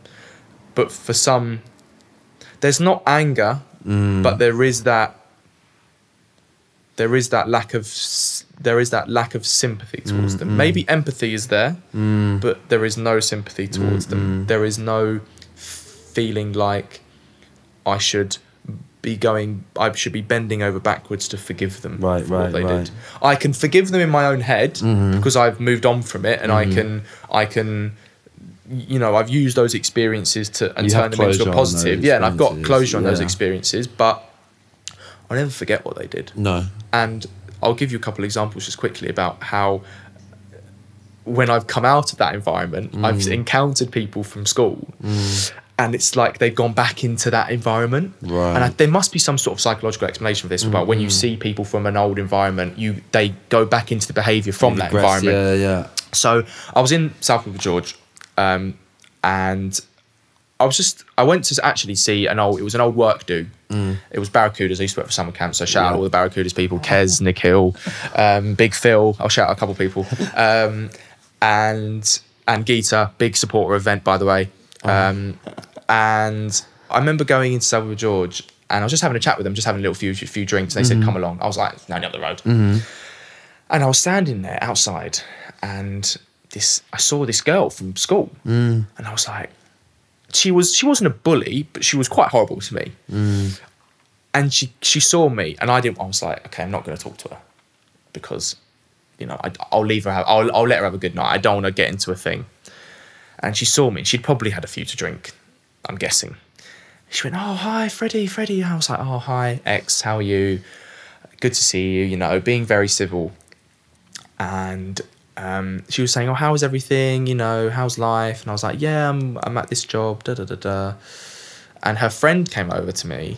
And as she introduced her friend, she said, just like really flippantly, oh, everyone hated Freddie in school. And it really took me back. And I'm really glad that I only had like 2 pints by this point. Right. And I was kind of a bit dumbfounded. And I didn't say anything at the time. I said, oh, hi, friend of person, nice to meet you. And she said, oh, I'll see you in a bit. We're going to Slug and Lettuce or something like that. And she started, and we kind of got into the conversation again. And she said something along, you know, she said, oh, we kind of got into the conversation of how we were at school and our relationship and stuff. And I said, yeah, Molly, you were I said you were an ex at her. So you were an ex to me. Like, you were horrible to me. You were this. And I had no bones about saying it to her after that. And she started getting a bit upset and she said, like, I'm really sorry about this, da-da-da-da. But it was really bad because, you know me, I try and be the most empathetic, supportive, kind person as I can be.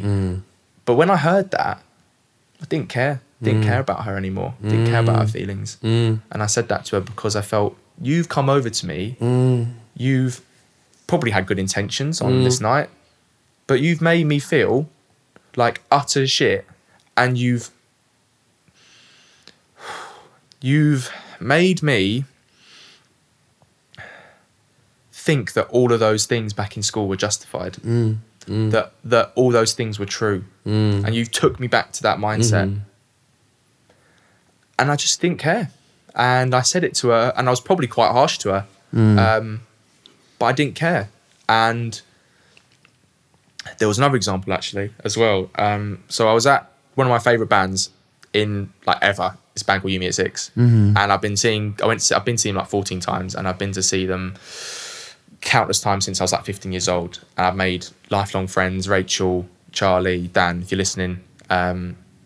And I went with these 3 people to see Yumi at 6 for like the 10th or 11th time at Alexandra Palace.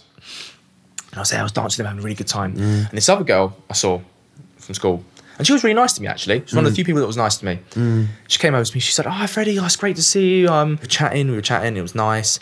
And then she introduced her boyfriend, and then she said again, flippantly, everyone hated Freddie in school. But I didn't see like why there was a reason for her to say that. Right.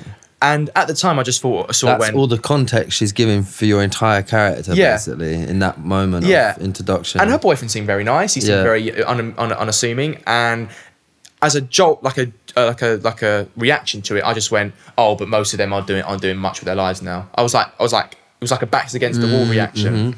And I just didn't know why she said it. And I couldn't understand how, if you're a kind person and you are a good person, why you would revert to that and say it in that moment to someone who clearly, even if you didn't know the full extent of what they had gone through, had at least known that they'd gone through pain.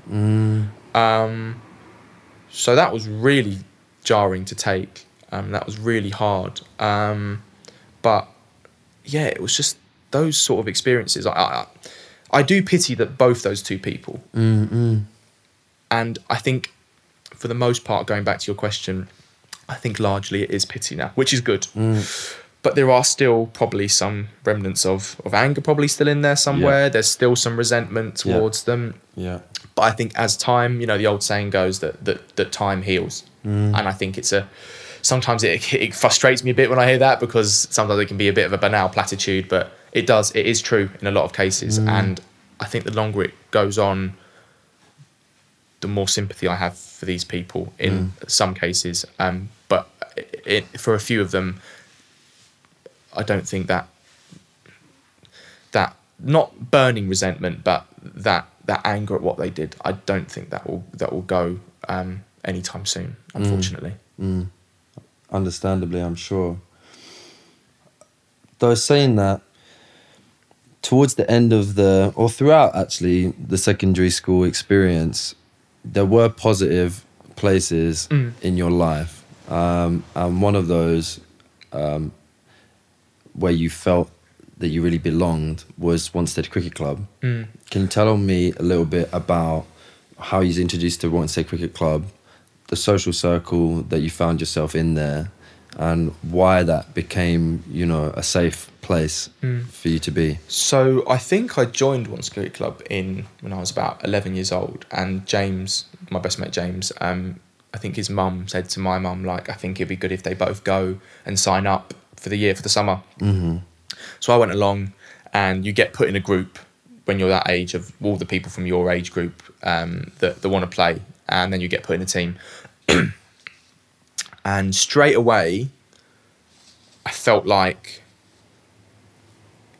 I was in a group that belonged, and it wasn't just people being kind to me out of sympathy, or I was being paranoid that people were being kind to me because they felt sorry for me. It was they genuinely wanted me to be in the group, and they genuinely, enjoyed my presence, and they genuinely enjoyed me larking about and being sort of half decent / below average at cricket. And the boys in my group, so there was me, James, Will, Patrick, our captain Barney, who had a really big impact on me, and a few other lads, James, another guy called James, and loads of other people that I'll get to. Spike, Will, our friend Will Wade, friend of the pods, who was in the lower year. Harry, Ollie, loads of really good guys. And we were sort of 1 year age difference isn't really too much. So we were all sort of in the same group a lot of the time. Right. And I just felt like I could just be myself. Barney, my captain, had a really big impact on me because he would trust me. We'd be in games, and he'd give me the ball first, like second change of an over, and he'd say, "Fred, get me a wicket." And he would say it so nonchalantly. And loads of other people before that had either like not put me in teams or just discarded me, and that had a really profound impact on me. And then other examples. So friend of the pod, Dan Littledyke, was just always like just larking about with me and taking the piss. And I remember like there was a really funny story about how I, for some reason in a game, decided to stop a cricket ball with my foot instead of my hands, smashed me on the shin. Everyone called me Shinny, but it was like a funny thing. I didn't feel it like was them like bullying me. It was like just a really funny thing. Right. And I got a lot. I larked about. I joined in. Things like that. Really, I really have great memories from. And just going to games on a Sunday, some of the boys turning up, I won't mention who, turning up hungover from the night before, underage drinking, all this sort of stuff. Just really funny stories from it. And there's people who I don't see as much now. I've got a guy called Alex who used to play in the team. I see him every now and then, but I always have those memories from that team that we can kind of go back to and we can laugh about with. So yeah, and the coaches were all really brilliant with me. Adnan and Arfan, who were sort of the head coaches there, Len, Trevor, they all had a really great impact on me. I never felt left out. I never felt like I was sort of tagging along in the group. I was always involved. I was bowling. I was batting very badly, I should say, but I was batting nonetheless. But yeah, it was just a really pure time, and it just felt like on a Friday, go to training with James, come back, get fish and chips from the Lighthouse in Wanstead. It was stable. It was stable. It was going to be that experience every time. It was homely. I'd stay Safe. around James's that night. He'd always force me to, if he's listening, like he'd always force me to watch fucking Formula One on a Saturday morning. It was like the Australian Grand Prix. It was like 7:00. I was like, James, can I sleep? And he was like, Fred, no, it's the Melbourne Grand Prix, mate. We've got to watch it. It was so long. But just stuff like that. It's just funny stories like that, and just things that just made me feel so good about myself at a time when I felt so horrible about myself and I hated myself. And that led all the way up from 7 to year 11. Yeah. So year 11 was when I stopped playing. Once it was far too good a club for me to be able to get in the adults team. Right. The only person that really got in was Barney, and he got into the thirds. Me and James ended up coaching as well, voluntary, for 2 years when we were in sixth form, and that was a good respite as well. Just from all the pressures of A levels. We were teaching like 5-year-old, 6-year-old kids, and we were 17. So then sometimes I'm walking around South Woodford now, and I'm seeing those kids when they're like 18 now. It's really jarring. But you careful that, because then suddenly you were in a position of authority. Were you careful that you treated them with the knowledge of what you'd experienced? I mean, I definitely tried to. I mean, obviously, I was only a 17-year-old kid teaching 10, 11-year-olds, 7-year-olds, whatever. But sometimes we get like conflict, and I'd always try and make sure that I was there for that person who was being picked on. I'd say to them like, I've got your back. I believe in you. Signals. I believe your story. I know how hard this is for you. For sure. And that was the case probably more the case when I worked at Barracudas, actually. Right. Because you were dealing with real life issues all the time. I was a multi-activity instructor, which meant I taught quad biking, archery, and trampolining. But if you couldn't do those activities, if it was raining or something, you'd stay with the group. Right. And sometimes there would be issues where you'd have to deal with fights. You'd have to deal with someone being bullied. And what I always tried to do is I'd take the person who was being bullied or who had been in a fight aside whenever it happened, and I'd say, look, I understand how hard this is for you. I've been there. I believe you. I'm going to protect you. I'm going to make sure these kids don't do this to you again. I'm going to make sure that we get, like, they are, not seen to, but they are reported. And I always tried to make sure that I was seen as a positive figure of authority, because that kid's probably not going to remember me in even 6 months' time, because it's just at a summer camp. But if they've had a really bad experience at a summer camp, that could scar them for life. So I just felt like if I could make sure that a memory from it was that they felt like they were backed up, they were supported, their story was believed, and they felt that they had as much support as possible from the people above them who had a duty of care for them, then that's the least I could do. So this brings us nicely to the end of your secondary school kind of academic career. And at this point, how old are you? 16 years old? Yeah, 16 years old, yeah. And so 16-year-old Freddie, how have you changed?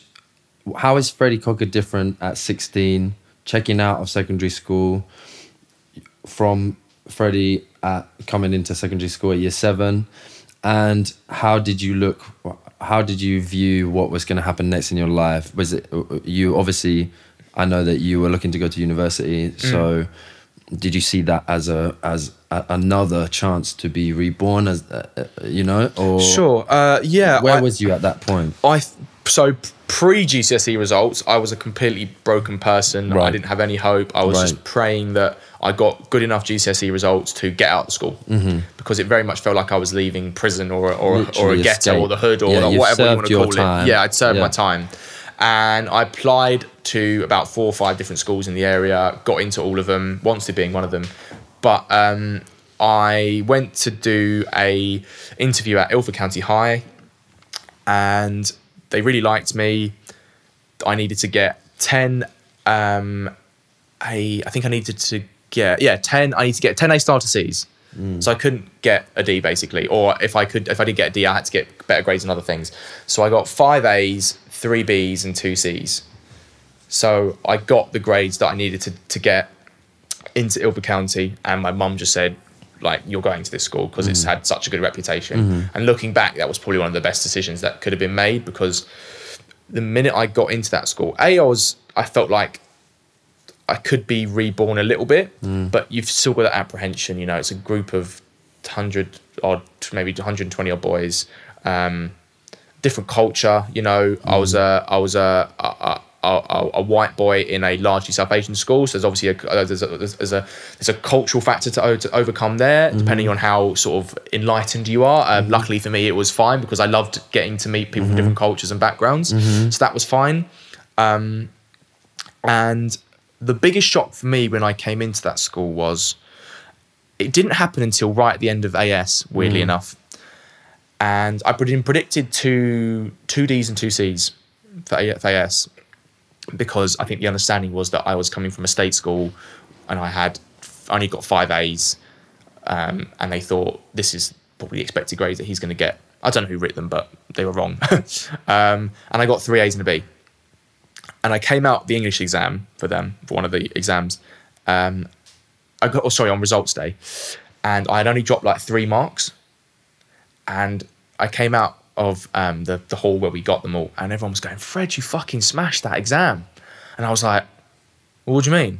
They were like, you done sick, you only dropped 3 marks. And it was so alien to hear people praising me for doing well academically, because that had never been the case in St Edwards. It was always, you're a boffin, like, you know, people, like, mediocrity was praised, or not praised, but like accepted. If you were deemed to be clever, you were an outcast, all that sort of stuff. So that was sort of like an epiphany moment for me. Like, I was like, rah, I'm in a completely new environment where I can be myself more.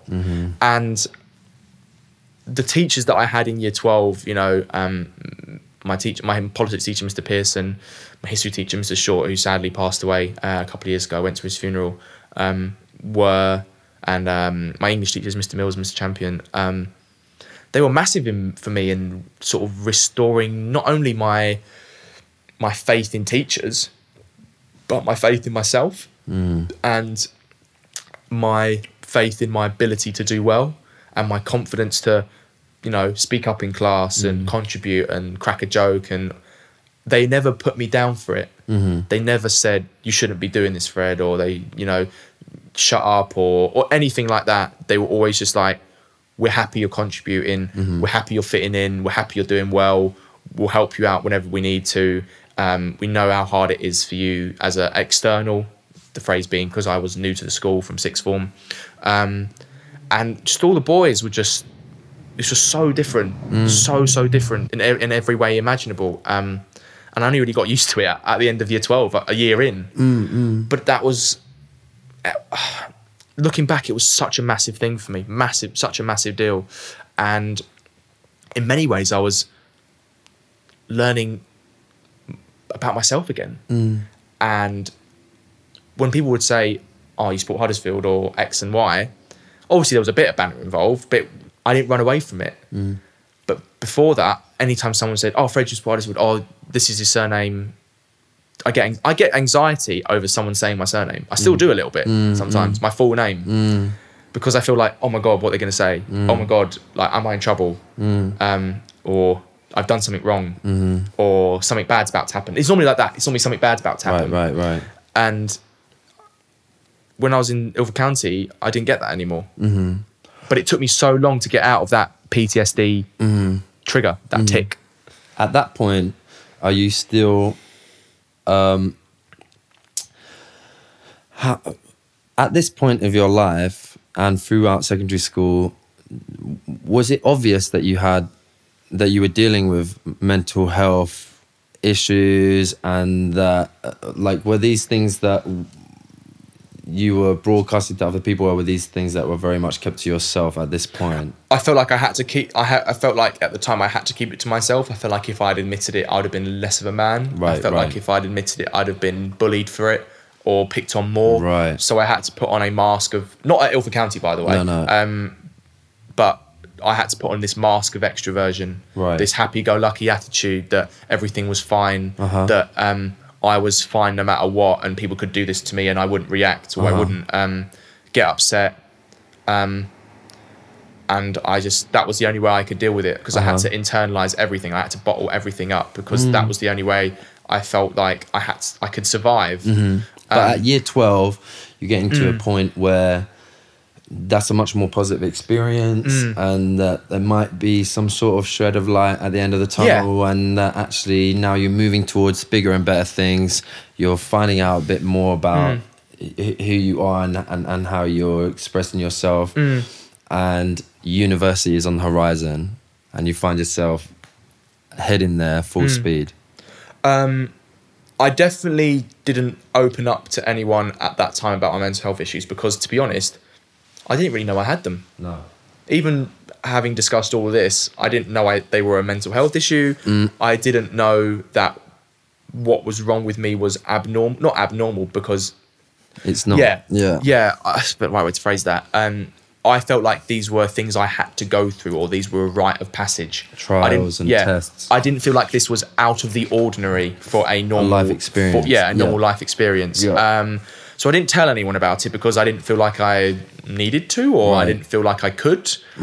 But if I had told a teacher, I think they would have been fine. I think they would have been compassionate with me. I don't think there was any issue towards that. I just didn't ever feel like I wanted to divulge that information yet, because really those experiences were still so raw to me. I still had all the embarrassment and all the stigma. I didn't want to tell people in my year that I'd been beaten up outside of school. I didn't want to tell people that I'd tried to tried to take my own life, because that might have changed. For all I knew, in my head, that could have changed their opinion of me. That could have changed their perception of me. I had no idea how to view it. It would have. Yeah, definitely. Maybe not with all of them, because we were maturing as boys, but maybe for some of them, you never know. So, what I did get was, I did start to be like, okay, I can maybe get to university now. There's an opportunity here. More lights at the end of the tunnel started to emerge. There was still that massive anxiety of what's going to happen if I don't get the grades. That big apprehension of, oh my God, is my life going to be over if I don't get into university? But at least I could see university. Right. And in sixth form, I started to, have very, not like complicated, but I started to have, more experiences with girls. In sixth form, I started, being about more house parties and like getting off with girls and all that sort of stuff that you do. But that was still ridiculously new to me. I didn't handle that very well. I didn't know how to regulate my emotions. I had no idea how to regulate any form of emotion outside of being this extroverted, high energy, happy-go-lucky person. And it would also annoy me when people would label me as that, because I'd be like, inside of my head I'd be going, you don't know anything about me. You don't know who I am. Yeah. You don't know my story. You don't understand me at all. And I couldn't articulate that either. No. So I would get really I get prickly and conflicted about people labelling me. Yeah, and I still get conflicted about people labelling me. Someone going,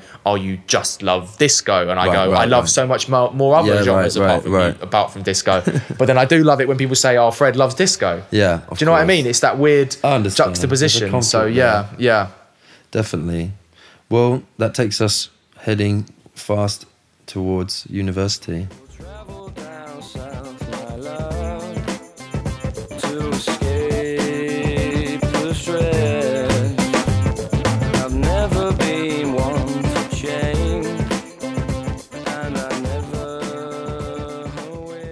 Thank you for downloading part 1 of my Just Checking In pod.